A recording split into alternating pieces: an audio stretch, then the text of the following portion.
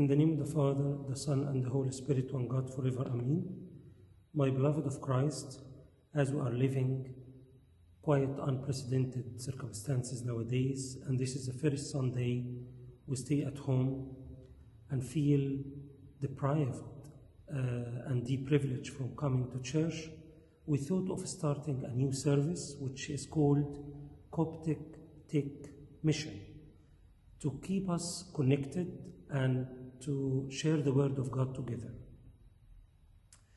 We found that the word virus can stand for important spiritual messages. V stand for value, I stand for inspect, R stand for remember, U stand for utilize, and S stand for social distancing and seeking.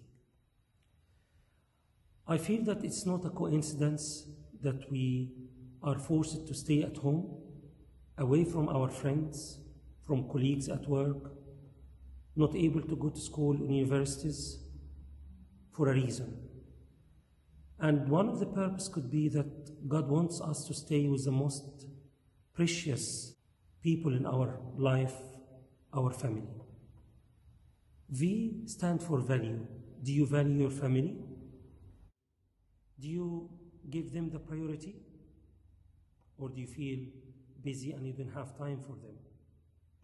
Have you ever prayed with your family? Have you ever praised God together at your house? The church teaches us every liturgy when we say houses of prayers, houses of purity, houses of blessings.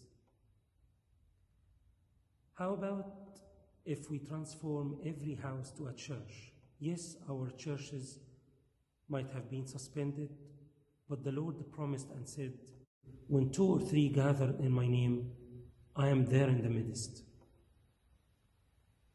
Let us learn from Cornelius, who gathered his household, his friends, all together to listen to St. Peter. Let us learn from the guardian of the Philippian prison, when he listened to St. Paul, took him to his house, listened together to him, believed, and were baptized together.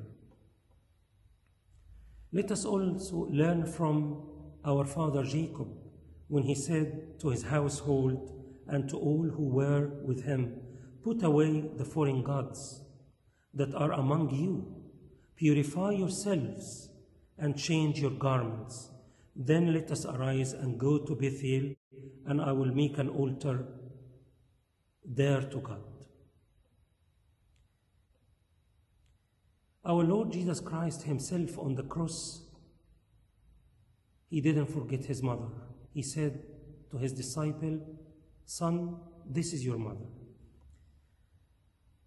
Let us all not forget that St. Paul commanded us and said, but if anyone does not provide for his own, and especially for those of his household, he has denied the faith and is worse than an unbeliever.